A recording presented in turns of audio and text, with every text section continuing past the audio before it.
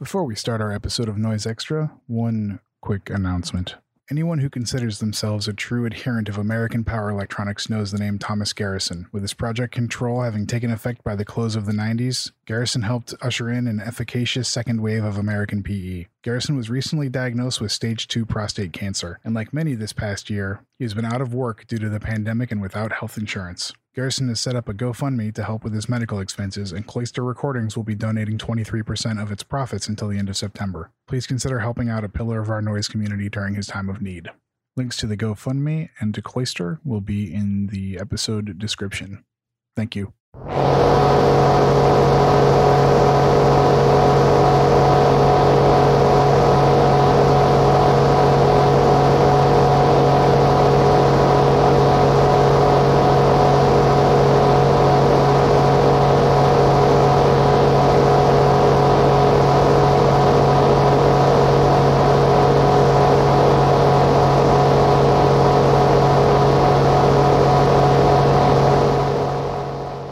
Listening to Noise Extra. I'm Gray Holger, here with my co-host Tara Connolly. Hi. Mike Connolly. Hello. And our guest for this episode, Justin Lakes of Shredded Nerve, Small Mercies, and Thousands of Dead Gods, among other things. What's happening, Justin? Hey, how's it going? Not too much. Right on. Psyched to have you on, and we are also excited to be discussing a monumental 90s noise classic, Haters, Drunk on Decay, on Release Entertainment from 1997. Hell yeah. But before we get into the album, got to do some recent listening. Gray, what have you been listening to?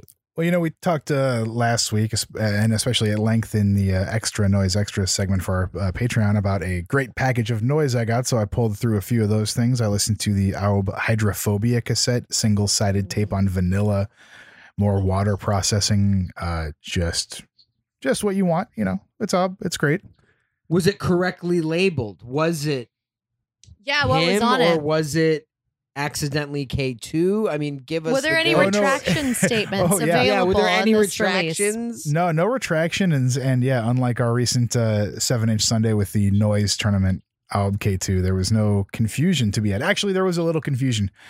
It's a single-sided tape, and when I got it, it was rewound to the B side, so I threw it on to the rewound side. So hey, and hit there play, you and I go. was like, "Oh man, is this blank?" And then quickly realized my error. So a little bit of confusion.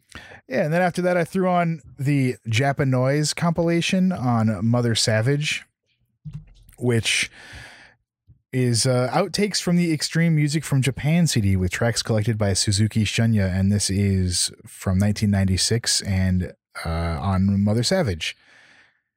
And it has What a Smell, Motown Crew, Creation of Nation, Urge, Alphara, Government Alpha, Shibureru Amagu, and Koizumi and Kurihara on it. And yeah, long tape. And you know the thing about Mother Savage, and this ties into my next recent listening bit too,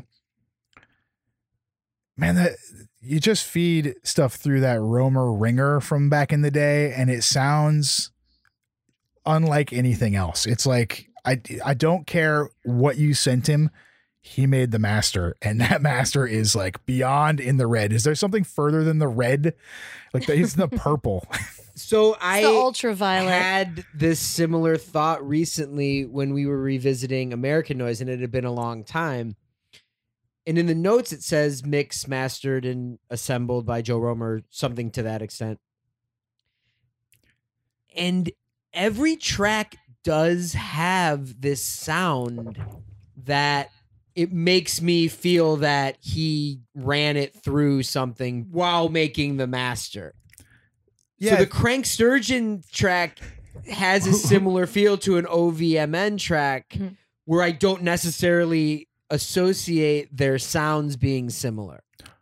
Yeah, it's funny how it sort of unifies everything in this nasty crunch distortion. It must have been his tape deck or whatever he was, mixer to tape deck or whatever his gain staging was, just blasts everything. And so likewise, one of the tapes I got in that box was the Mother Savage Big Bang Drum Theory tape, which is the third release on Mother Savage Noise Productions. And it's Macronympha with Neil Herzinger from Greycom, and drum stuff and weird and blasted. And it's like 1992. It's really crude and an early Mom Savage thing. And that one's really cool too. But it also still, even then, has that Romer crunch touch to whatever the master was. And yeah, very cool. And then in a totally different zone, and I believe they might be a sponsor of this episode, but that is completely aside from what I'm talking about here. The Ord and Murderous Vision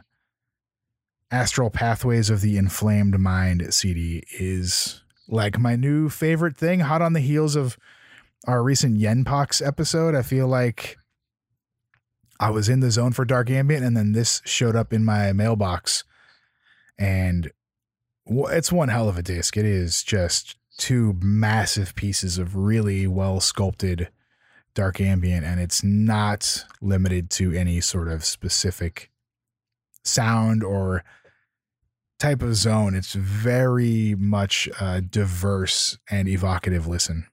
I love the cover art of that Japanoise comp. That's like one of the best Mother Savage covers. We were just discussing it before recording. Absolutely. Not safe for work or a lot of places, really. Like I wouldn't take it out in the public library or like at a wedding. Definitely not. Grocery store. Great. I'm not taking this to the grocery store. But Gotcha. Got it in my purse at all times. Just ask me. I did. I just love that notice. there's like full color artwork for it too. I feel like there's not as many color ones there, you know? Yeah, and it's really crude, the Xerox, and there's a booklet in there too, but the tape cover itself is I also noticed that while it is a graphic cover, it is censored in some form, in almost a cartoonish way. So yeah. Justin, what Is have it you censored if you draw it back on manually? You just blur it out and then pencil it in? I don't know. Yeah, it is a good It's question. somehow worse. Yeah. Look, you definitely get the point, regardless of censorship. Justin, what have you been listening to lately? This afternoon before the haters, I got the Jackson Pratt CD that came out on Tronics yesterday, and I gave that a spin, which really, really good, like all over the place, super fucking chaotic. A lot of like really weird, unique electroacoustic sounds kind of mixed in with everything, like guitar that sounds like rubber bands and like weird little like room, like the sound of room microphone and like tapes flipping, but just interspersed with like tons of chaos. I really, really can't recommend that one enough. I really dug his CD on Oxen from last year, and I have this one sitting here. I just haven't had a chance to pop it on yet, so that might wind up in my recent listening here soon as well. Very sick. Yeah, this one's a little weirder, but I that Oxen was one of my favorite things last year for sure. I also have been listening to 666 Volt Battery Noise. Hell yeah. Yeah, A Brief History of the Unstoppable Power of Negative Energy, the vanilla tape. Also super weird, like early 666 VBN, a lot of like backward voice recording stuff, kind of like putters out and then gets going again. Really, really awesome flow. I've been kind of trying to track down everything I can from that project for the last couple of years, and just recently got this one, so I've been really, really stoked on that. I love the liner notes in that where he's breaks down 666 and negative energy. That it's some of the best liner notes, and I love the way that looks with the screen printed. I used to live in Buffalo for like a really short period of time, which is actually where I met Gray, and I loved all the stuff about Buffalo in there, like and then also just that quote that's like, music can be stopped by pushing a button, but noise is inescapable. I've like loved that so much. Hell yeah. Absolute worship. But yeah, a really, really cool one. I've been like trying to get this one for a second because for some reason it's not like in print with the rest of those vanilla tapes that he kind of keeps going. I think I think maybe because of the screen printed nature of the cover, they I guess try to recreate it. That makes sense. I've kind of wondered like what the reasoning for, but that makes more sense. I mean, possibly, who knows? I also have been listening to the new Universal Cell Unlock tape. I don't know if y'all are familiar with that. It's like CF from Kites and Mark Lord's new project. I haven't heard any of the Universal Cell Unlock stuff yet. How is it? It's cool. So this one, my understanding is that it's all like electroacoustic stuff that's being controlled by homemade synthesizers. So it's really like unique sounding. It's got a lot of like clicking and like creaking kind of stuff, but then it's the way it unfolds is really like mechanical and weird. It's really cool. If you like Kites or any of his other stuff, I think you probably really dig it. Great. Awesome. And then last thing I've got here is I just recently got a copy of the Lebensfaden tape, Reinheit. That's like one of those 3 self-released tapes from that project. It's really, really cool. It's like the classic Lustwessel, like power electronics without vocals kind of style, and just really brooding, uncomfortable vibe. Still missing that one from my stack, so I'm a little jealous. I've got a lot of those Lustwessel tapes, but that one has eluded me. I got super lucky with this one recently from a friend who just admitted they weren't listening to it enough. So I'm really, really stoked. It's got like one of the best looking like actual tape shell labels I've ever seen. It's really, really cool. Right on. Well, Connolly's, what have you been listening to? Well, today we are going to defer our recent listening to a patron. We have a new thing going on over on the Noise Extra Patreon where we've asked patrons to submit some recent listening, and we're going to play them on our episode. So we've received a few submissions, and we're going to space them out throughout the coming episodes. So today we're going to hear from one. I don't know which one. It'll be done in post, as they say. So I'm excited. I want to see what everyone's listening to. Really excited to hear what fill in the blank is listening to. Hello, this is Max from Central Oregon, and I'm listing some things that I've been listening to recently in depth, and things that most people probably wouldn't listen to around here. Starting off, this list I've made is Prick Decay, the Cuba Planet Cuba release, which I found on Union Pole Tapes Bandcamp site. And then I listened to a tape I got in the mail, Extreme Music compilation from 1993 off of the Extreme Music label. And it has some artists like Jorge Reyes, Lights and Fat, Bidna Obnana, Shinjuku Thief, Muslim Gauze, Jim O'Rourke, Mersbo, and many other artists, many of whom I had never heard of before. And I've been checking out Third Organ. He has a SoundCloud account. Picked up Cyrotech's Orphan Years off of Cyrotech has a Bandcamp site. And I've been slowly making my way through the Celebrating 100 releases with HNW off of the HNW Net label based out of London, UK on their Bandcamp site, which has a lot of harsh noise wall artists. And that's pretty dense listening material. And then I've started to really delve into the Rainforest Spiritual Enslavement stuff. And so I've been checking out some stuff like Flying Fish Ambience, Panama Canal Left Hand Path. And I'm looking forward to listening to more of his stuff with that project. And then just recently, I also listened to Contagious Orgasm and Kododama Blackout CD that they have. I was unfamiliar with the Kododama project, which was interesting to hear that. And then I checked out the Yimpox Blood Music, which I had and hadn't listened to, the double CD. And since you all did the show on that 1995 release, I listened to that a couple times. Yimpox is definitely one of my favorite artists, and the reason why I became a Patreon member was because of the first Yimpox 7-inch that you guys did on your 7-inch Sundays. I wanted to hear what you were all talking about that. And then I checked out Moon Landing 7-inches and listened to those, which were fun. And then I've also been listening to Ben Frost, which is an artist I don't know if you know about, or I don't think I've ever heard him mentioned on the show.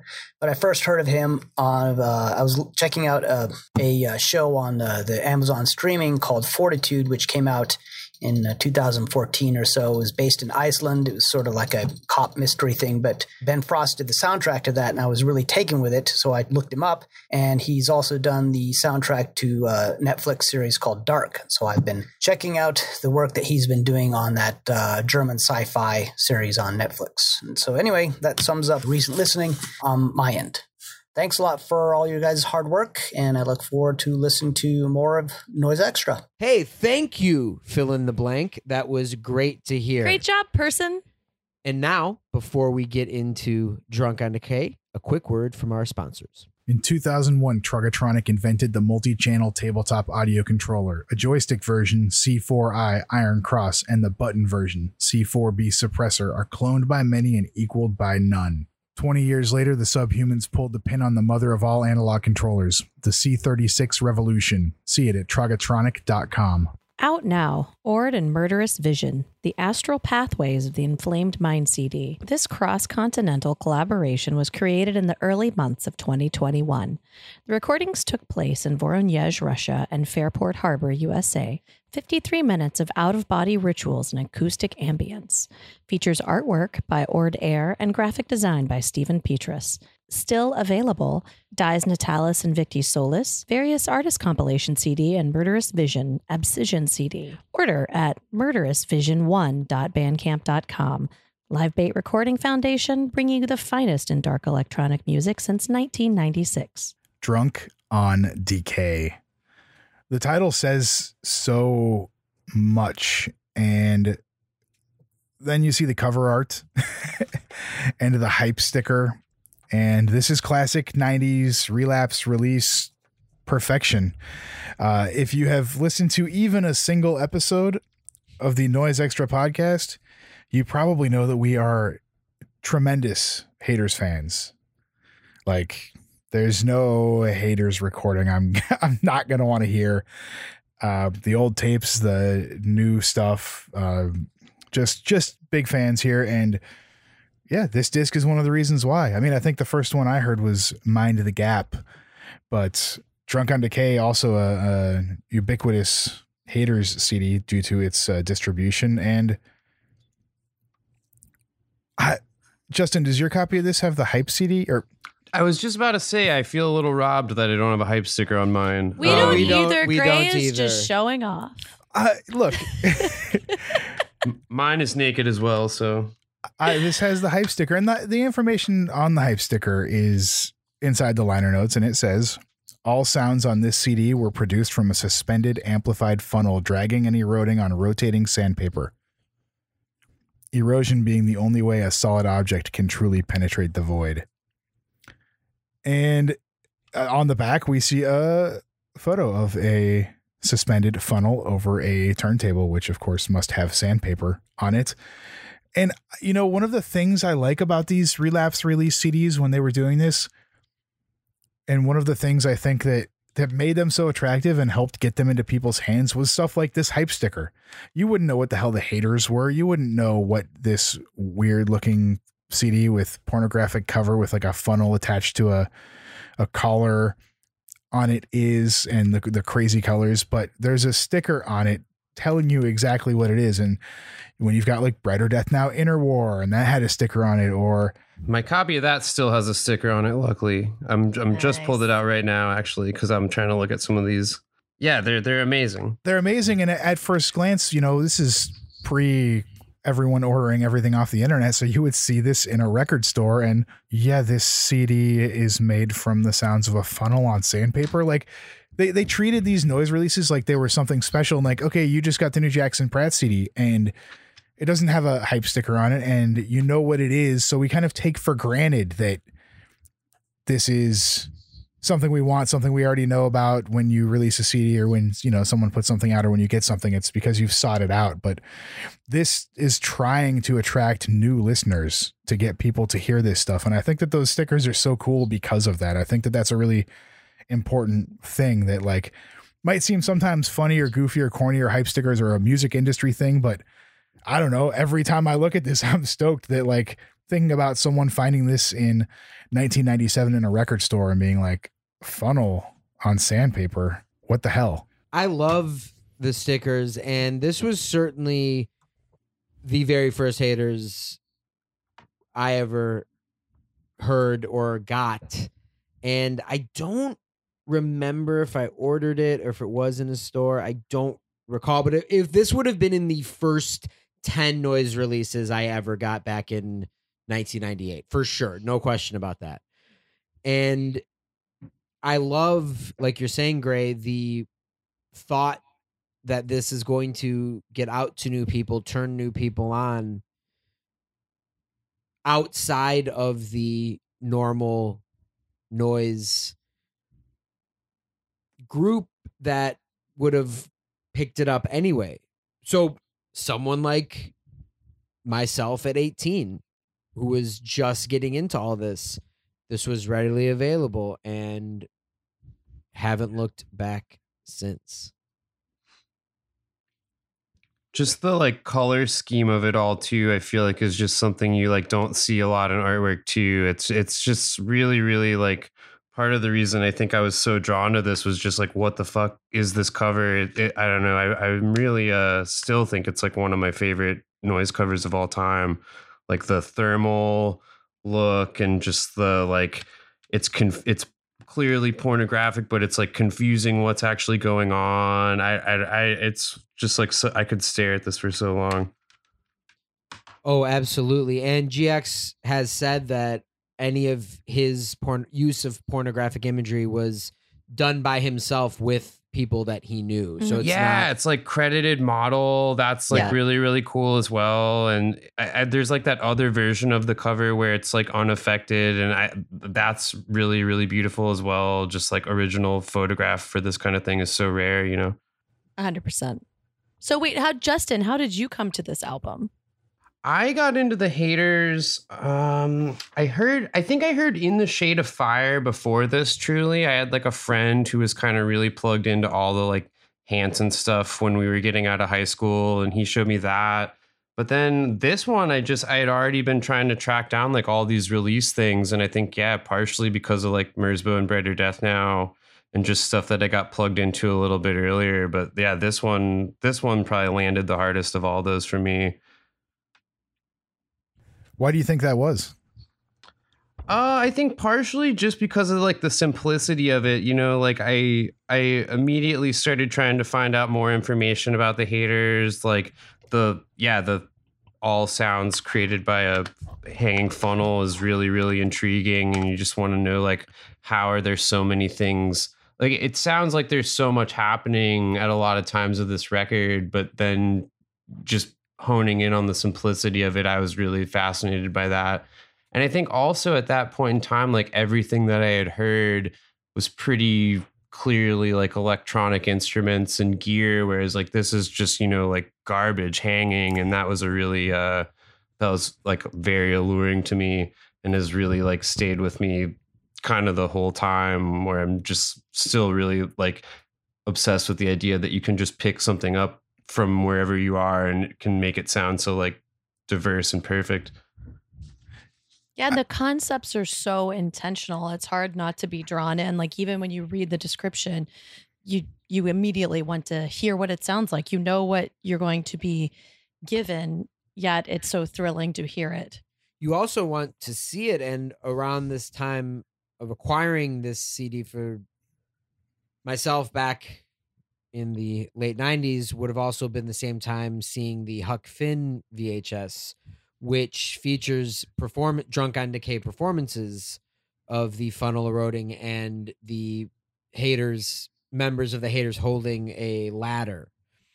And I always thought that was such a striking image, and the thought of doing that night after night, knowing a little more now, it was probably different people many times. I believe Crank Sturgeon was a member of the Haters most of that time, because he told us that Bolio said he could be on the tour, but he had to be in the Haters, which is what a chore, Terrible. But I'm sure they also picked up people at different shows because, of course, the haters would work with many people as haters. Well, you can look it up in the book. He catalogs all of it. Yes, and we have, of course, the essential Digging Through Time book released by Helicopter recently that documents the history of haters' performances. This is still available from Helicopter directly, and we will put a link up because I think it the is soft cover. the soft cover Yeah. is yes, Essential. absolutely, It's absolutely essential, and in fact, in it notes the first Drunk on Decay performance. The performance took place in San Francisco on October 29th, 1996, and it says, for 20 minutes, a funnel was held over the turntable of a toy record player by being attached to a large wooden pallet that two performers were holding up. The nozzle of the funnel was allowed to drag and erode on the spinning turntable, which was covered with sandpaper. Erosion as penetration of the void. Erosion being the only way a solid object can truly penetrate the void. The funnel itself was amplified, and the resulting sounds were processed by two other performers. The club audience applauded, entitled Drunk on Decay. And that was Haters performance number 235. So as far as I could tell, at least according to the book, that would have been the first Drunk on Decay performance. It's also performed a month later in Los Angeles. But this would be a little different, and this would be moving forward how the Drunk on Decay performances would be performed. And great.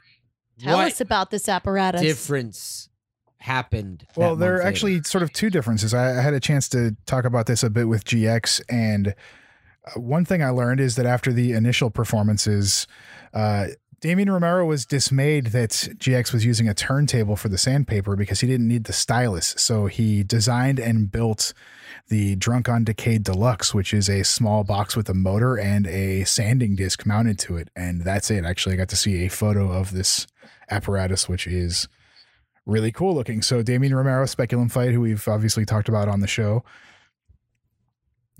made a special device for that. And the other thing that I learned is that every time the piece was performed live, the funnel was attached to an item that was larger and heavier than the time before. So much like the ladder that we see in the Huck Finn performances, I'm sure it just continued to increase. And I think that's fantastic.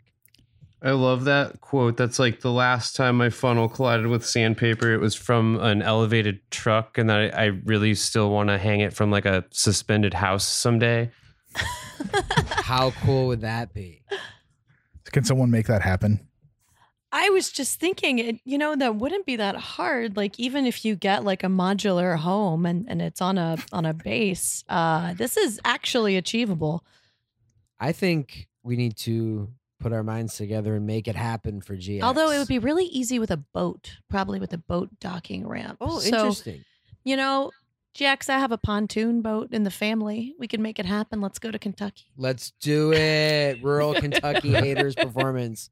I am in. And, this book is so great for documenting all the different styles of performance that GX would do. And some like select thoughts that were occurring in his head at the time. And truly, that is something I really love about the Haters is it's almost like a guided meditation, just little snippets of things to roll around in your head while you're listening, such as interacting with the void as a solid object. one of my favorite styles of performance, or I guess titles of performance, is the observing dust performances. And for example, in the company of a few, Jupiter Larson sat and looked at the dust on the floor of a friend's house. Entitled Observing Dust, the solo performance lasted 15 minutes. And that was the 8th Haters performance from 1982. So I love the observing dust performances, or the counting seats on the train between like Paris and Amsterdam. Or wasn't he counting his? No, he's counting his steps. Oh, his steps. Yes, His steps. Walking up and down the train. aisles, yeah. Or counting individual pieces of dirt. Counting garbage cans. That was what he did with MB. I love these Haters performances. It's all about intent and subjectivity. Here on Drunk on Decay, as we've been discussing, we get the funnel erosion, and you get 3 distinct tracks that show the range of what an eroding funnel can do and how it can penetrate the void. On Drunk on Decay number 3, which is the first track, we are grinding into a void that is active and still at the same time, and it consistently turns but very little changes. The funnel is becoming nothing in front of our ears. And this track goes very circular and linear at the same time. Yeah, this one actually, you know, Tara saying meditative, and this is where you really embrace that and thinking about the void and also just feeling the power in this sound, because it is just massive, buzzing, droning, crackling noise, and it shifts much like when we talked about the Dreamhouse record. This changes as you move your head and as you change perspective too, and it's so dense with sound, but like Justin was saying earlier, it's so simple. It's such a simple, you know what's happening. You can hear what's happening, and the Haters can make a funnel sound like 6 synthesizers at the same time. Like it's so much depth to it, so much going on, so much modulation, so much shifting, so many weird sounds, and it's a funnel. There's like a part that's like somewhere near like the halfway point where it really almost feels like you're like taking the like speed down, like the oscillation goes down really to like a really slow rate. And it kind of just doesn't make sense to me how much it sounds like a synth sometimes on this one. It's got like all these different frequencies that are kind of all like changing independently of one another, but it's seemingly like just one mic. So it just really I don't really understand still how something so simple can make so many sounds at once. I just laughed at the thought of GX touching a synth. I know. I can't imagine. Yeah. I imagine if GX were to ever touch a synth, it would be to destroy it. Yeah, it would leave with a part missing. It'd be sanded into nothing. I think the entire thing would be missing. I think it might be a drill into that GX, maybe synth performances, just drilling synths into dust. Gray, lock your doors. Those pictures of like the calculators after he gets done with them, where just like one corner is like extremely blunt and rounded. It would just be like the MS-20 with like a round side. And then Gray's tears. We mic Gray's tears as GX ruins his synths. He's been in proximity to my synths and did not attempt to sand, erode, or destroy them. So. Also, listening to this, I was getting myself into the mindset, the Haters mindset. Of course, digging through time while listening to this. And I just had this thought that listening to this, we're also observing the past, because this has already happened. These Drunk on Decays have already happened. So we are time traveling into nothing. And I like the time travel that recorded sound takes you through, because it does. And Mike actually said that out loud to me while we were listening, so we cheated a little, but it did make me think of black holes and thinking about the singularity in the middle and how space-time is bent into a funnel-like shape around a black hole leading down into the absolute singularity. And that was represented by the funnel that was being eroded on this album. And also, I'm always just so impressed by the funnel grinding, because by the virtue of its shape, it's perfect for amplification. So Justin, just like you, I'm always envisioning like what part of the funnel he's on. Like when the sound shifts, I think like, okay, was he doing the like very tip nozzle and now he's doing the, very wide flat end, or is it vice versa? And it has to change the sound just by nature of the shape of a funnel as he's eroding it. And that is just so brilliant. A lot of the time when I'm listening to this, I'm also just really thinking about like the distance that the funnel is hanging, because I feel like that must play some role in like this overall tone. But yeah, I'm thinking about this like the entire time of the entire CD, where I'm just like, how much has gone away from the tip of the funnel? Like, what angle is it at? How much distance is there? Yeah, it's just, you can lose yourself in just these little details of sound. And on the back of the CD, you get to see a photo of the funnel mounted to a pallet over a turntable being held. So there's a visual reference to what this might have looked like as well, if you haven't seen video performance of it or something. I like that there's a live photo performance of it on here. And this looks like one that is using the toy turntable, the small, actual portable turntable. And the first two pieces on this disc were recorded using the original turntable that the first performance was done with. And the third piece on the disc, Drunk on Decay 5, was recorded with the device that Damien Romero designed and built. The third one is so distinctly different, I feel like, too. So that I wrote down on the page, like, are there two funnels on this one, or why does it sound so different than the first? That actually makes a lot of sense. Yeah, the second track here, Drunk on Decay number 4, and I inquired about the whereabouts of Drunk on Decay's number 1 and 2, and they were discarded. They're in the void. They became nothingness, and they are still languishing in the void. As soon as we cut from the first track to the second track, it is brutal, the difference here as well. It's absolutely just like shattered, explosive, stuttering, texturally dense noise.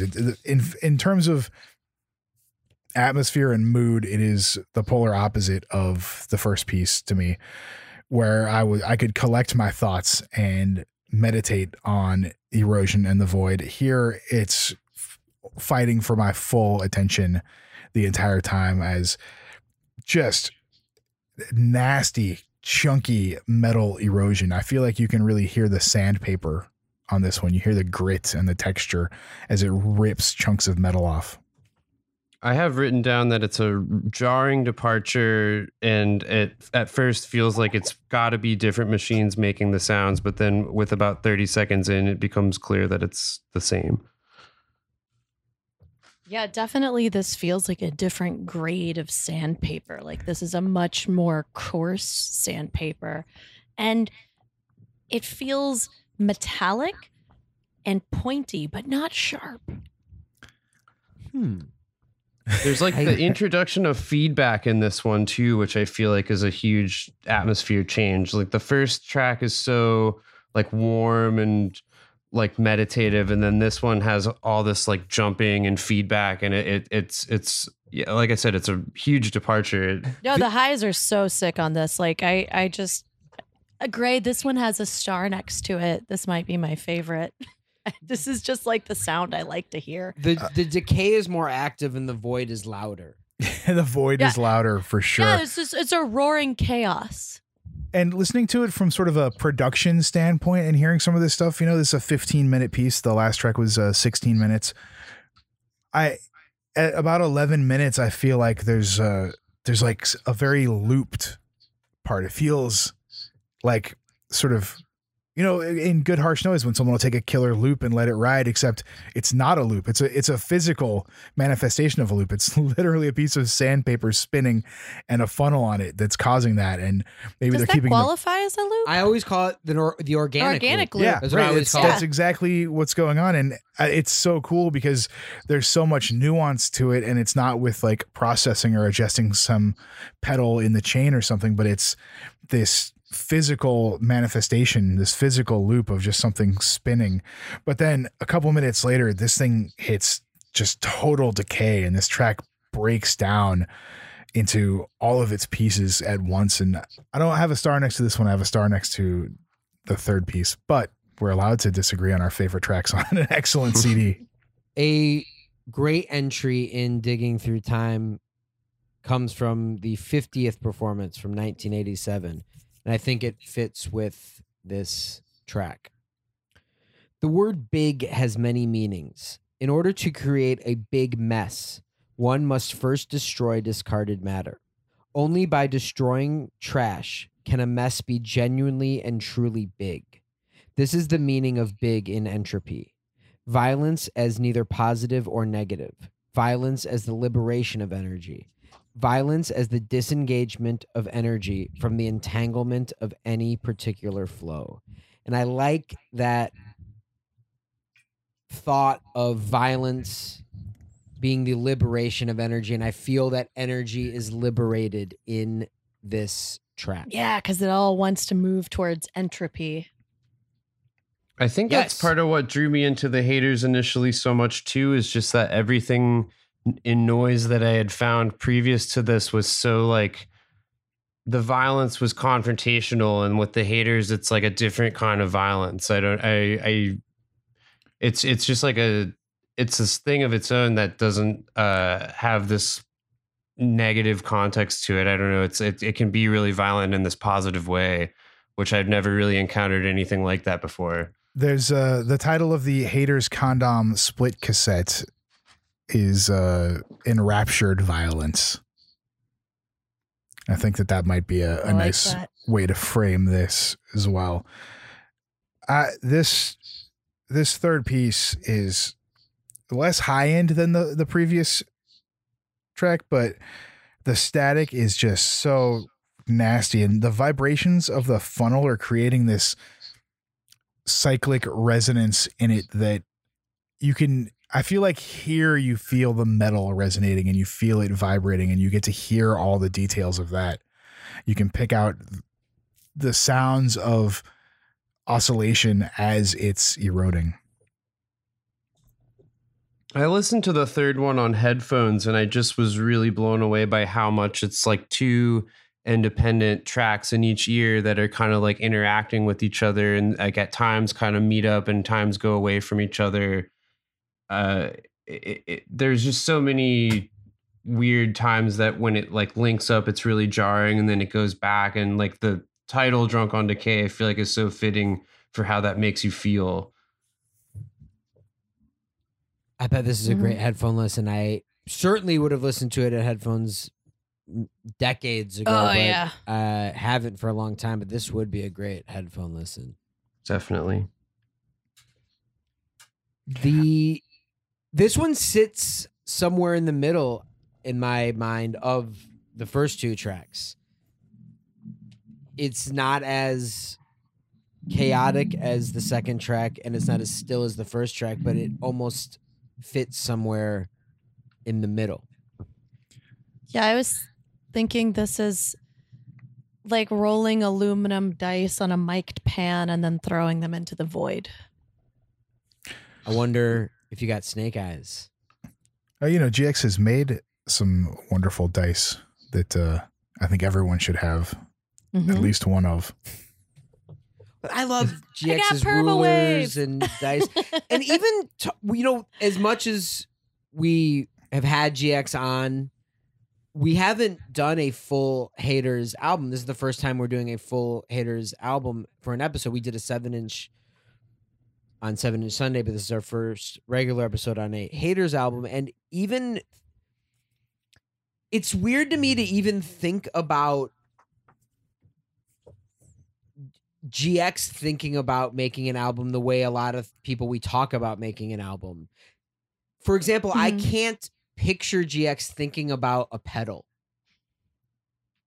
Do you know what I mean? I'm not to say that he doesn't, but in my mind, I think of GX observing dust.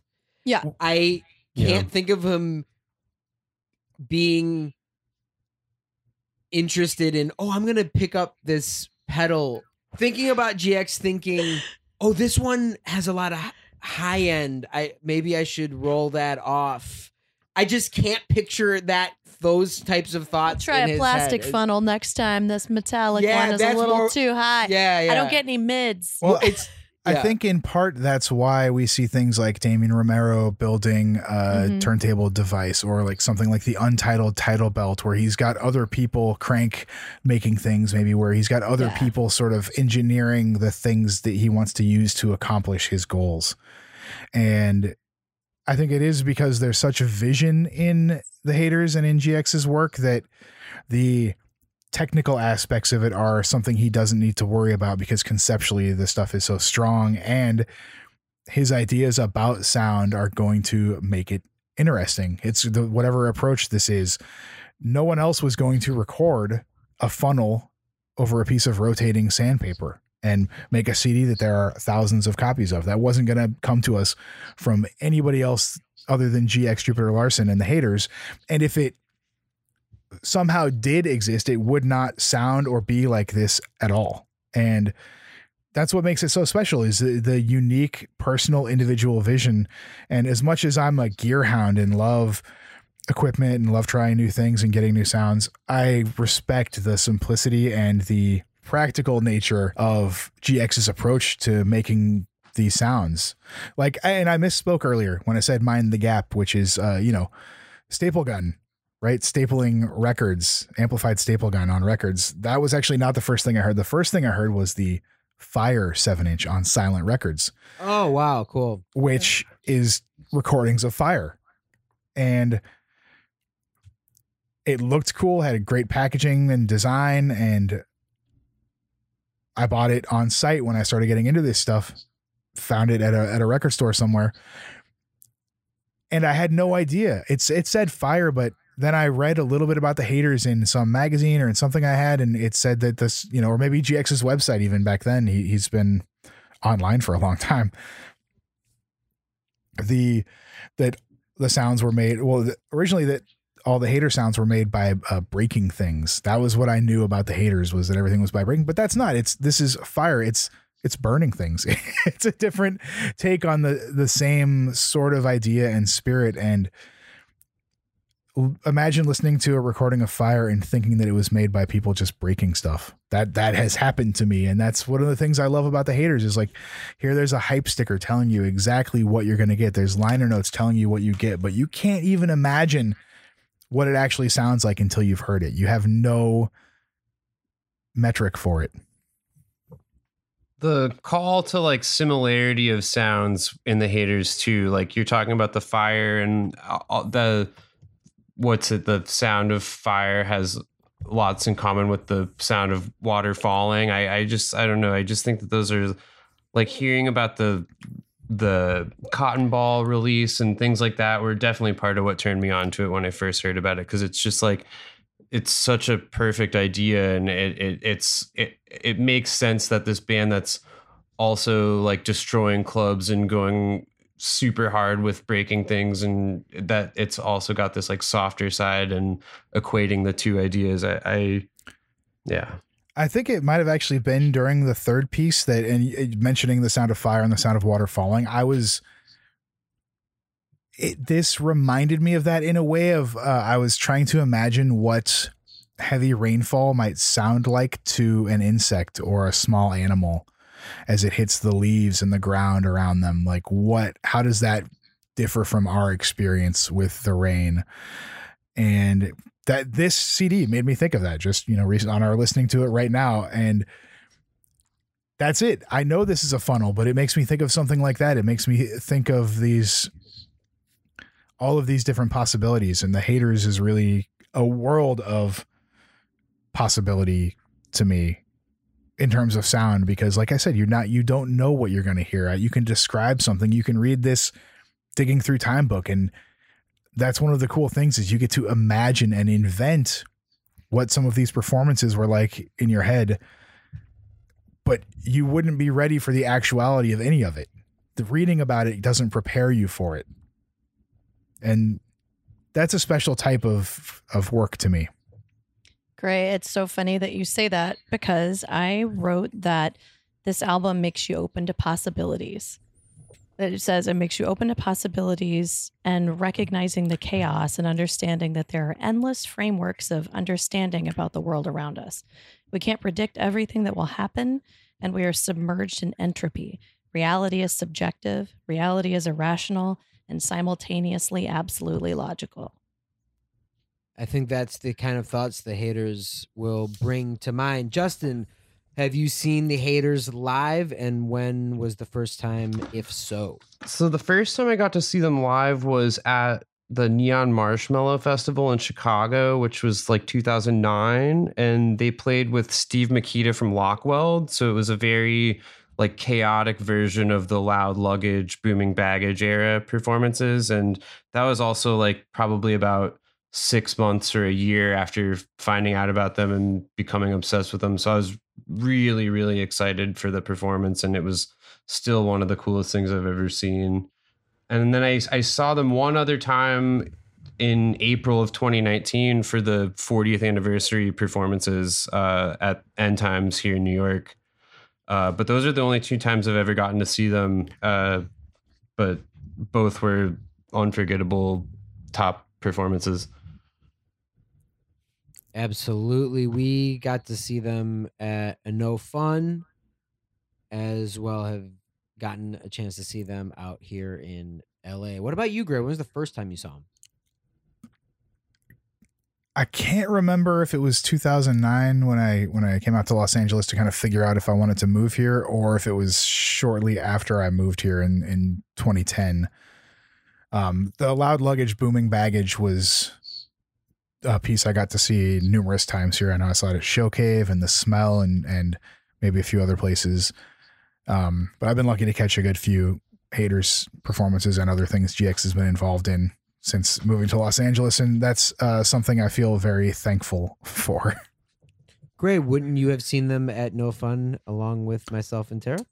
I forget it, man. Those No Fun years are a blur. It's And true. actually- We It is had a some fun. It is a complete blur, but we would have all seen them together. Yes, 'cause we I- drove out together. That's right. I was there. Yes. Look. Yes. The first time I saw them was the No Fun Fest, Connolly. You know that. You remember it Yeah, super cut that clearly. back. Well, actually, no, we're keeping that all in, and but I wasn't sure if you had seen them prior. No, I hadn't seen the Haters prior to that. Just picking their stuff up, like as we talked about, like, you know, Record Collector and Davin Brainerd was stocking this stuff. I guess I must have maybe missed GX coming through town when I, like, shortly before I discovered that store, because there was like a signed copy of Razed and the Condor there, and Windlick Dirt and a couple other things. He would have been through on the Huck Finn tour, which was 97. So that maybe when they would have gotten some of that stuff. And I believe there maybe was another Detroit I show. love that we could We have just to look flip it through. all up I guess in we this could book, just flip it through. and just, absolutely know the answer. That is correct. We'll just keep the mystery alive. Some parts of our memory funnels have been really ground down. really over time, eroded. Our you know? memory funnels are certainly Yeah. somewhere in the void. Mine is And- still hung over some sandpaper right now, just eroding. Absolutely.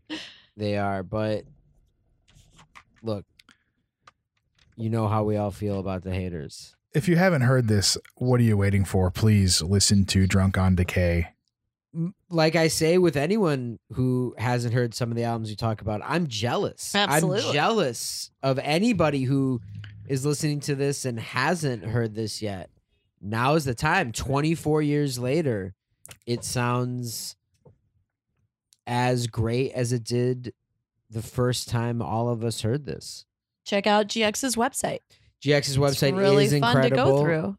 Talks a lot about the Polywave, which and many thoughts that he has. on the performances, on recording, and on Entropy. And you which can is see his the- paintings. Yes, and Entropy is what will go through the entire history of GX's work from the very first performance, 1979, up through now. I'm looking forward to whatever the next Haters performance is going to be.